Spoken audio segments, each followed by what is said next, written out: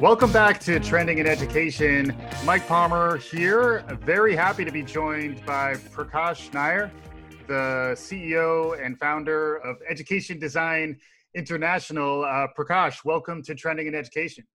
My pleasure, Mike. I've heard a few of your podcasts and very honored to be here with you today. Yeah, and we're honored to have you. You're someone who's been on a really interesting educational journey and life journey. And in many ways, you've been able to realize some of your passion around the design of schools and being more creative and imaginative about how we reframe and reconceptualize the physical space in which learning happens. I'd love to get maybe some introductory thoughts from you on who you are and what has gotten you to this point in your career. And then we'll dive into some more about the new model of the classroom that hopefully we'll be able to start realizing in the coming years. Sure. Thanks, Mike. I actually started my career in New York City as an urban fellow. I was one of 20 students brought in from around the country to work in management positions in New York City. Mm-hmm. And that led to eventually me becoming the director of operations for school construction for the city of New York, which mm-hmm. had a budget of about $1 billion a year between 1989 and 1999 when I was there. Wow. And it was a very satisfying position. We built over 100 schools while I was there. We renovated well over 600. Schools, I don't know if you know this, were using coal-fired boilers. So kids were going home with carbon monoxide poisoning. Oh my goodness. And so it was an important thing to change those schools to the oil gas furnaces and all that. So there was a lot of good stuff happening there. But the one thing that didn't happen was we didn't improve education. And this was a shocking realization when I started looking at the data. Mm-hmm. Because it just seemed crazy that you could spend $10 billion on an education enterprise and have no impact on education. Mm-hmm. And the reasons were very simple. We never talked to principals. We never looked at the research on education. We were building buildings. In fact, some of them won design awards. So anyway, so my experience at that point had only been as a bureaucrat. I'd worked all my life in New York City government. But anyway, so the idea was, I can't keep doing this now that I know I'm not really making a difference in the lives of children other than putting them in nice looking buildings. And so I thought that there might be a market to do something different. And I started my company, which was to essentially follow the research from the education side of what education really is, how people actually learn, especially young children, and how can we connect learning environments to children's natural way of learning instead of trapping them in these boxes and then hoping that learning is somehow magically going to happen. Yeah. And so over the past 20 years, that's what I've been doing, working with an alternative kind of school. And our practice had expanded to 52 countries on 6 continents. So clearly there's a hunger for this new way of thinking. Yeah. Fascinating stuff. And in many ways running counter to the older model of the school as a factory of sorts, the industrial model, which has been around since, I know you've written some histories about this. I'd love to hear the history of classroom buildings and the facilities that students learn in, particularly in the US, but maybe globally, and then how in some ways we're still in that model. I'd love to hear you maybe expand more on that for our listeners. Yeah, schools weren't always the way they look today. There was a one-room schoolhouse, which was essentially a multi-age grouping with multidisciplinary studies happening with a teacher who essentially more often than not became a facilitator because the children peer instructed each other. There was cooperative learning. There was a lot of stuff happening outside.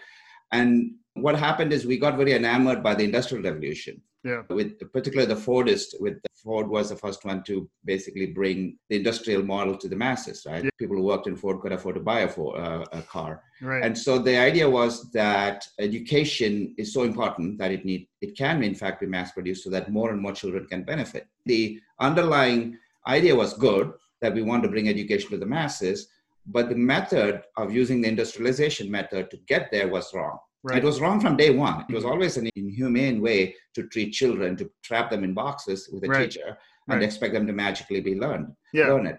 But remember, in the old days, you defined education as being able to do the 3 R's, reading, writing, and arithmetic. So I think that in that sense, if that's all you were expecting, then yes, schools did deliver. Right, because in many ways, the expectation was you're delivering workers and the workers were designed for the industrial model where there were lots of factory jobs. Right. This is during the early industrialization that happened in the first half of the 20th century. Right. But that was the first half of the 20th century. The model, however, became pretty sticky. So we still, in some ways, think of it the same way.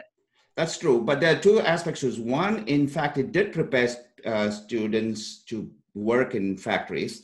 And factory jobs actually paid quite well. You could get $35 an hour working in an auto factory. And so our high school education actually got you a pretty decent job, and you could actually live a decent middle-class life. So if you consider that as a success of education, one could actually argue that education was successful. But I don't think so, because John Dewey, as early as the turn of the century, said it was inhumane to put kids in these conditions. So regardless of your goals, there could have been a better way of getting there. Just because we hammered people into submission so they could work in a factory doesn't make it. Even if they could look back on their 20 years and say, okay, I suffered for 20 years, but here I am working in a factory and bringing home a good paycheck. To me, the end doesn't justify the means. Education was always bad. The factory model always didn't work well. And especially today, it doesn't work at all. Yeah, I guess part of what was okay, at least then, was that model would design individuals or give folks the opportunity to plug into the workforce. There would be jobs on the other end of that educational journey. Now that same model of what you refer to as cells and bells, which I really love that turn of phrase, because there is almost a prison-like attitude towards design and classroom management that may have worked when there were those factory jobs that were paying $35 an hour. Even if you would tolerate the inhumanity of the experience, you could at least say, coming out of it, you're going to be educated and you'll be able to plug into the local mill to get a job. Now, in light of the fourth industrial revolution that we're in the midst of, those jobs are becoming automated, and the type of work that we're hopefully educating our children for is being transformed into something that's more creative, collaborative, problem-based, social and emotional. Many of those things are not supported by the old cells and bells model. So if it was efficient in the past, it's becoming less efficient now. And now, on top of all that, you've been preaching this. I'm picking up what you're putting down. But now, in light of the pandemic, there is an opportunity to reimagine the physical space in which students will be educated in K-12 in particular. And I imagine that's driving a lot of thought on your side. I'd love to get some of your perspective on how, now that we're in this fourth industrial wave and we're in the midst of this pandemic, which is requiring us to think differently about physical spaces, I'd love to get a little bit of your perspective on where we are today. I want to touch on a couple of things here. One is that there is a confluence of events today, which is forcing us to at least face the reality that children graduating from school are not employable because the jobs that are there don't match their skill sets. Okay, so there is an economic sort of a drive to have more educated children, in the sense that the companies and the workforce needs them. But I think the important thing for us to understand is that the establishment of education and the adults, and I take responsibility for it too. I worked for multiple years building schools that were obsolete on the day they opened. And I felt that I should have had some responsibility for that. So I guess my whole remainder of my life is a journey of redemption. At least I'm trying to do something about it. Right? But the point is that I don't think we actually care about children. Because think about it, if we cared about children, how could we subject them to this thing called education, where you're sitting on a cheap plastic chair for 6 hours and many times in windowless rooms even, right? How could we rationalize that? We wouldn't allow ourselves to be in that position. And when the world has changed all around us, we are perfectly content sending our children to these places, which really, as I said, other than for a few who thrive in these particular circumstances because they get rewarded for the things that they happen to be good at, the vast majority of students who are good at things other than what school celebrates are marginalized in schools. So I think we have to face that reality. And while the confluence of events is now forcing us to accept that high school students no longer can be employed in the way they could be, we still have to accept reality, but we never cared about them. Right. Now we're saying we're going to do something about it because of the economy. But I think that's sometimes a little bit too optimistic. Because I think the inertia of doing things the way we've always done it. In fact, in education, there's a saying, we do it this way because that's the way we've always done it. Yeah. It's called Yeah. Tatwadi. And basically, that inertia is very strong. And I'm not 100% sure that even with all the stuff that's happening today, we have enough force to push that inertia aside. Yeah. It is interesting because there's a combination of rethinking of the public space in that where will we send our kids to school? And we're taping this in the middle of September, and there's a lot of concern around whether these school facilities can be open at all in light of the risk around the pandemic. For you, as someone with the depth of experience that you have in this space, I imagine you have some interesting ideas around how we could find a path through this, which probably involves some reimagining of where education happens when it is in the public forum. I know you've just written something about the power of outdoor learning. Yeah. I'd love to hear you talk a little more about how we can begin to explore new models that may be more beneficial to reimagining how we can teach.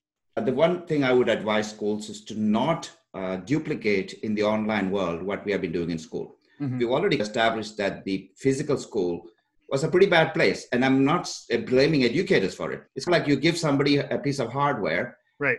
And they can only run the software that hardware will run. Mm-hmm. So if I gave you an Apple IIe, we couldn't be having this conversation today. Right. So you can only do what you can do with what I've given you. If I'm giving you a classroom, a bunch of classrooms, and a gymnasium and an auditorium and a cafeteria, your education model is pretty much fixed. Yeah.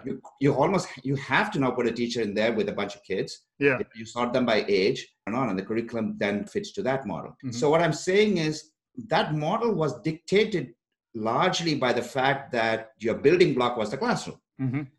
If that building block had taken away, the fundamental building block of school is the classroom. If I could take that away, imagine the manner in which I'm freed up to do education better. Right. So my point to teach to schools would be, immediately you can change the online education model by freeing yourself from that classroom-based thinking. Don't have the idea of one teacher and 30 kids on a Zoom meeting, for example. It makes absolutely no sense. Why should they all be sitting there at the same time? They're not in the same room. They're in different rooms all over this place. So I'm just saying, start with that. And immediately you are ahead of the game. You can create different kinds of groupings. You can create interage groupings. You can bring in experts from other parts of the country you can have kids create stuff.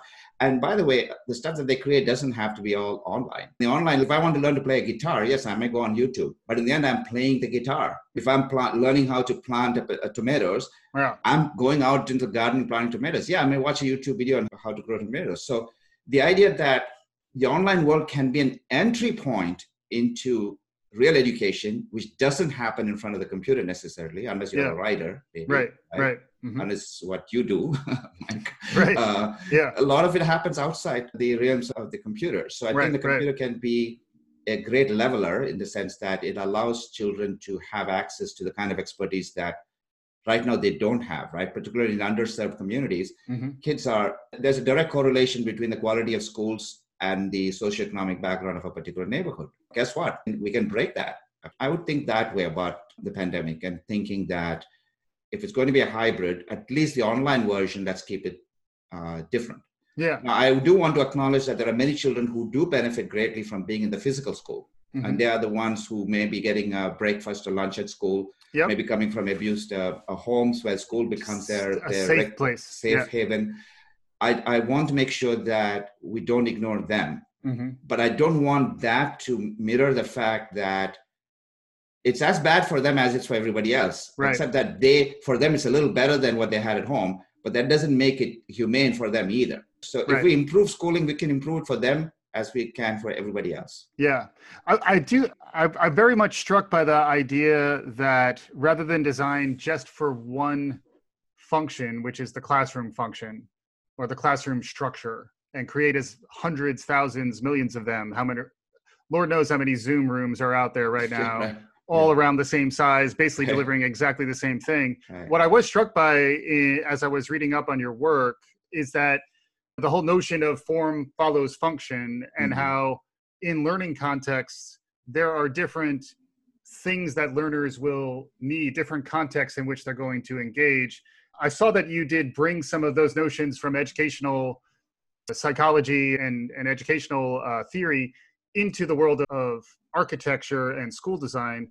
Could you talk a little bit about that? Because I think it's relevant both in terms of reimagining our physical environments in light of the pandemic, but also, to your point, rather than just trying to redesign for one function, which is a classroom function, everything that goes online, you at least had these four constructs that I thought were really resonant, and I'd love to hear you expand a bit more on that. Yeah, I think it's interesting. The form follows function is a very reliable architectural terminology, right. Because in every case, you want the buildings that you design to be able to serve whatever function. An airport needs to function like an airport, you know, and design airports will do the job well. Can't use form follows function in school. And the simple reason for that is because if I were to ask a teacher, what do you want if you have carte blanche, what would a teacher say? Give me a bigger classroom and more storage.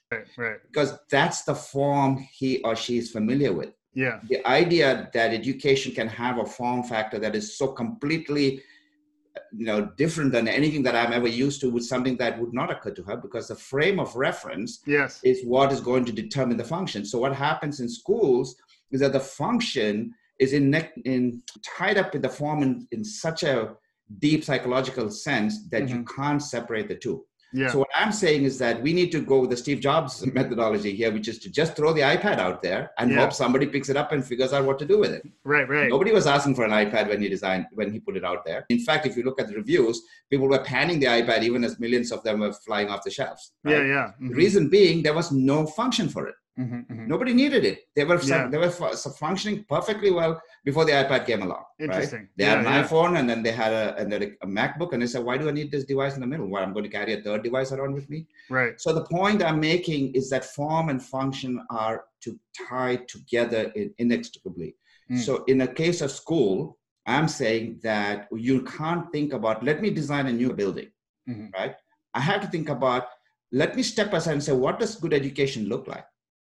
And create the form and the function simultaneously, so they're intertwined and so they cannot separate one from the other. Yeah. And the problem most of the time we have with school design is that we are trying to work at the margins and trying to fix something that's completely broken. It's like you're driving a horse-drawn carriage and somebody's invented the car, and then they say, but that's all great, but I don't want to get rid of the horse. Right. And the classroom, in a sense, is the horse. And if you can't get rid of that, then you can't really fix it. So the idea of let me create nice atriums, let me create a nice media center, let me do this and that, doesn't work, because fundamentally you have accepted the idea that the education can be mass produced, and it cannot. Right. So getting to the construct though of the watering hole versus the David Thornburg's work, I thought would be an interesting place. That's where I was trying to go, at least with the form, where like at least to deliver on those types of experiences, your design concept is going to be different, and the constructs that are put out there are very evocative. Like when I hear the idea of a watering hole or a cave or a campfire, like those things, they immediately trigger some associations in my mind that are very different than the associations I might have with a classroom or a school building. Could you expand a little bit on that? Sure. So basically, David Thornburg came up with what he called primordial learning metaphors. And he talked about the cave, the campfire, the watering hole, and life. And essentially what he was saying is that learning is a process that involves many aspects to it. So you can learn from a storyteller at a campfire. Today, that campfire might be the glow of an LCD projector, right? But you also learn from your peers in a watering hole setting. That's why people go to bars and hang out. And so watering holes are very important ways in which we learn, because we communicate with our peers. And there's research that shows that cooperative learning, which is when students are literally just talking to each other, allows them to learn more than if they were just listening to a teacher, right? The third form is cave, which means that today's world, when we are being buffeted by information right and left, we need time to process. Yes. We need time to get away from everything. And that's why you have these aha moments, whether it's in your shower or whether it's when you're driving home in the car, there are times when you are truly alone and you're not looking at your phone. And those moments are important. That's a cave time. And finally, there's life, which is that no matter how much theory I get, how much expert opinions I hear, end of the day, life is going to throw a curveball at me. Yeah. Things may not work out exactly in life the way I had predicted. And how do I respond to those unexpected situations? How do I take this other learning, this theoretical learning, and apply it in life context and maybe learn by mistakes? Maybe learn, look, it doesn't work in this context, right? So life can be a great teacher as well. So what I'm saying is a school building can be thought about like that. Are we putting children truly through these 4 cycles, or are we just hammering them with the campfire mode, where they are sitting and listening to a lecture, no matter how fascinating it might be? Right. How much is that going to benefit them if they don't complete that cycle? Because essentially you're just filling their head with information. It's useless unless you actually apply it. Your brain actually is hardwired to forget that information if it doesn't actually use it in some context. Yeah. And I liked how life in some ways connects a bit to the power of learning outside of a traditional classroom. In light of the pandemic response and the need for healthy ventilation and outdoors, right. I'd love to get a little more of your perspective on that trend, which I would imagine is going to be accelerated in this day and age, where the more opportunities to be expeditionary and or in other outdoor contexts. I know that's something you've written about for 20 years. I imagine that idea is getting more attention in light of the pandemic and what you've recently written. Yeah. Could you expand a bit on that? Sure. I wrote a piece called Outdoor Learning, Leave the Classroom Behind. And this was written as a white paper for the Association for Learning Environments. And essentially what I was trying to do here was slowly and gently take people away from the idea that if you go outdoors, you don't have to take the classroom. So you'll be surprised, you won't be surprised actually, to hear people say, oh, let's have an outdoor classroom. Yeah. You probably heard that term yourself. Let's right? have class outside. Yeah. But if it's outside, then by definition, it's not a classroom.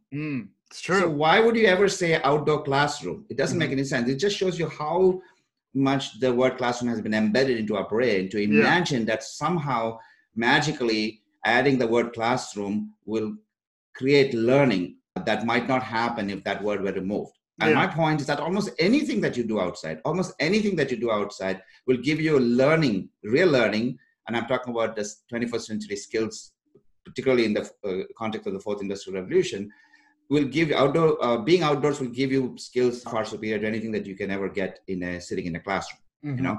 Yeah. So my point is that make the outdoors environments more naturally serve what they can serve as great environments for learning. Yeah. Whether it's just contemplating the sky, or having an existential conversation sitting in grass, and about humanity, or whether it's actually looking at water quality in your neighborhood and testing that, or looking at what insects grow there. There's almost no limit to the kinds of things that you can do outside. That ultimately will connect back to the skills that the curriculum is looking for, right? Yeah. But you don't have to be obsessed with delivering that content that's in that textbook and imagine that if you don't do that, somehow your child is going to be left behind and will not learn and is going to be disadvantaged. It's the opposite is true. Children who learn outside, there's lots and lots of research that says that children who learn outside actually benefit greatly. In fact, I don't know if you've heard this term. It was actually in a book called Last Child in the Woods. And it's a term called nature deficit disorder, which literally is real. It's not an imaginary thing, especially today in an urban context. Children who don't have access to nature have serious emotional issues and physical and health issues. Yeah. If you really care about children, and if you define education more broadly as their ability to be successful in life, there's a direct correlation between that and learning. By the way, the inverse is just as true. Countries that are focused exclusively on academics actually do much worse in real life. These kids don't have the creative skills. They don't have the agility. They don't have the mental fortitude to take on life because it doesn't come in neatly packaged slices as does the curriculum. Yeah. So there's an inverse relationship. So even as we're celebrating PISA scores, for example, that has zero connection with how you might do in real life, which is why American schools, bad as they are, kids tend to do somewhat better here because at least graduates with a little bit more confidence than a kid, say, in another country, which is hammering them into submission. Yeah. Yeah, it is interesting also the benefit of being exposed to different contexts is another thing that's got to be conducive to learning rather than being in the same four walls all the time. It's Right. very reminiscent of how folks are getting a little stir crazy under lockdown, to think that is the same educational model that we're expecting our children to endure from kindergarten right on through their undergraduate degrees. I would like to hear a little more from you also on lab spaces, and Kiva was another term that I saw out there that was really interesting. Are there other like constructs or architectural concepts that are beneficial for folks to be thinking about that are different than the traditional model of the classroom? Yeah, actually, the fundamental model, a building block, right? We talked about classroom as a building block. Mm-hmm. The building block that we recommend, at least I do, is called the learning community. Mm-hmm. And the idea of a learning community is start with the idea that, why am I coming to school?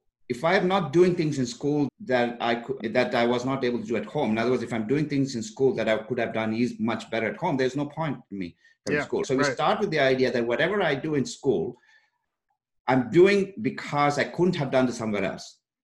That justifies me, a parent, actually getting a kid ready and forcing them jumping on a bus and getting them to school, because they're doing something there that is important, that's going to add value to their life. Right. So if you think about it, we talk about socialization.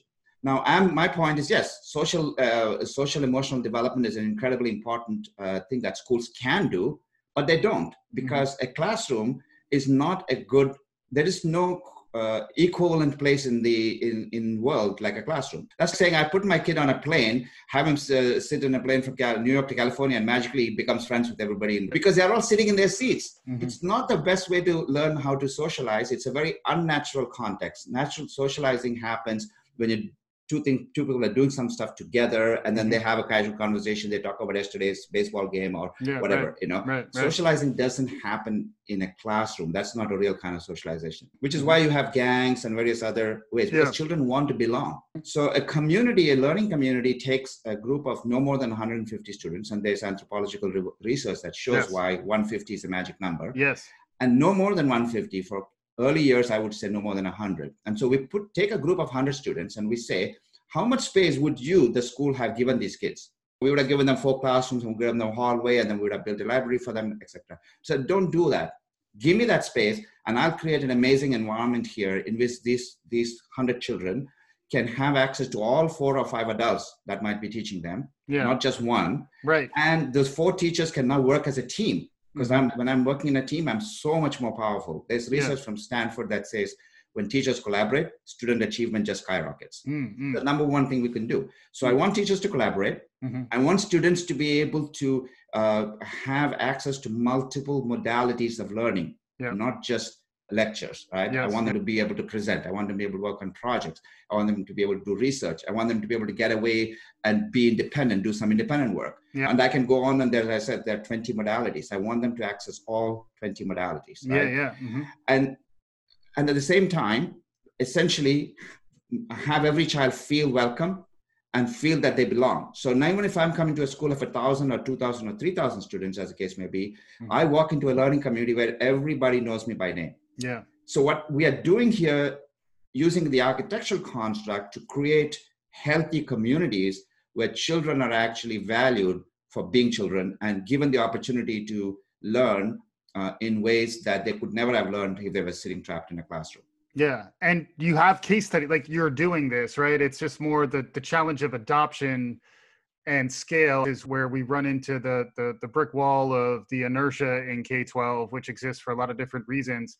But in some ways, you can point to case studies where you've seen that this is genuinely better. Mm-hmm. And the challenge is really getting the institutional will, the vision, the courage to try this new model. Is that fair? Yeah. Absolutely, yeah. So the thing is that, of course, the early adopters were private schools, which needed to stay ahead of the curve. Yep. And so when they had money to fix their existing buildings, they came to us and said, okay, what can I do here? But particularly if I want to do it quickly, like over a summer, for example. Mm-hmm. So we would show them, we call them Pathfinder projects. Very quickly, you can take an existing space with a hallway and a few classrooms and transform them into a learning community, in which you can do interdisciplinary courses. Teachers work as collaborative teams. Students are, if you need them, can be interage or they can be the same grade level, but they are engaging in multiple modalities of learning. So that curriculum is now delivered in a much more rich manner. And the students are prospering both academically, but also socially and emotionally. And also developing these other skills that you need, like critical thinking skills, creativity skills, all of these kinds of things, or problem solving skills. These are things that they need. So we are essentially, even in good schools, we are adding value beyond them doing well on the test scores. Slowly, public schools began to realize we needed even more. And especially if this doesn't cost a lot of money, why shouldn't we do it? So we've now done a lot of work in public schools in the United States and all over the world, where sometimes individual schools and sometimes entire school systems are taking over the model. One example would be Boulder Valley School District. They had $575 million to spend on a capital program. They read my book, Blueprint for Tomorrow. They called me and we had a conversation. And I said, you can either build a school that's going to be obsolete on the day it opens, or you can take this money and leverage it so you can improve education for all children in your school district. And they actually took that to challenge. They completely threw away the old model and developed brand new schools and renovations that completely broke the mold. And so they do have the learning community model happening across the school district there. So this is now happening in Canada has adopted it to a great extent. There are many schools in the United States as well that have done this. But again, it's a drop in the bucket when you consider how many schools have not jumped on this new way of thinking. Yeah, and I imagine it's in part, they're so deeply intertwined that you actually do need to reimagine how you deliver education rather than just come up with a new architectural design and expect everything to change. That those two things actually, they're deeply interrelated. You do need to have the buy-in around reconceptualizing how education would work so that it does take work though, I imagine. Change does take effort and you do need to get that buy-in. If folks want to find out more about this, or if they want to get activated in their own school district or in their own places where they work, where would you recommend they go? They can go to my website, which is educationdesign.com. And in the publication section, we have a lot of publications, including books. By the way, the books that we have, I'm happy to give your listeners free electronic copies of them. Awesome. So they can get the ebook. They can buy it from Amazon or they can get it free from us as well. So there's a lot of this stuff is already in there. But again, I think you're right about the fact that this is difficult.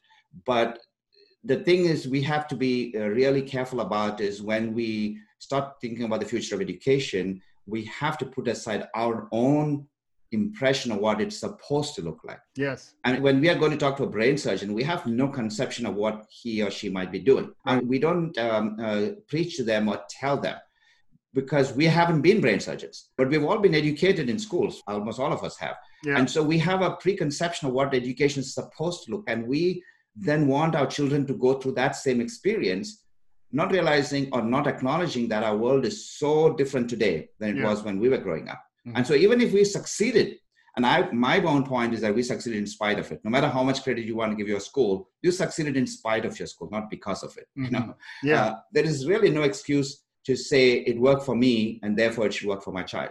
Right. My child is growing up in the fourth industrial revolution where changes are happening at an exponential rate. Entire industries are being wiped out overnight. Right. And to imagine that our children won't have to change, they'll have to change jobs and careers 7-8 times. I'm not talking about jobs. They may have to change careers 7 times. Right. So they have to be exceptionally agile. They cannot grow up in a system with a rigid curriculum and being rewarded for following the rules and not making mistakes. This system is going to fail them miserably. Right. And the school building is the most visible evidence of this. Yeah. I mean, and if we don't, we have to start somewhere. And I'm saying that we're spending billions and billions of dollars on school buildings, right? Yeah. Why don't we leverage that money to change what we know education should be? And we don't have to throw away all school buildings either. We can start with what we have, you know? Yeah. Especially if you look at the reimagination of so many other public spaces in the last 20, 30 years, the integration of technology, the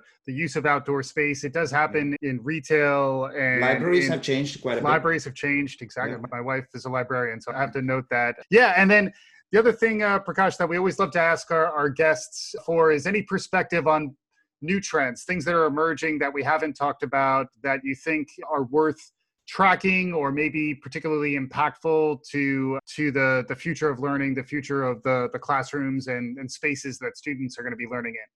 Yeah, I think the biggest trend I would say is that industry is now getting into the act. Mm-hmm. Because as I said, they had before been passive recipients of what the education system handed them. Yep.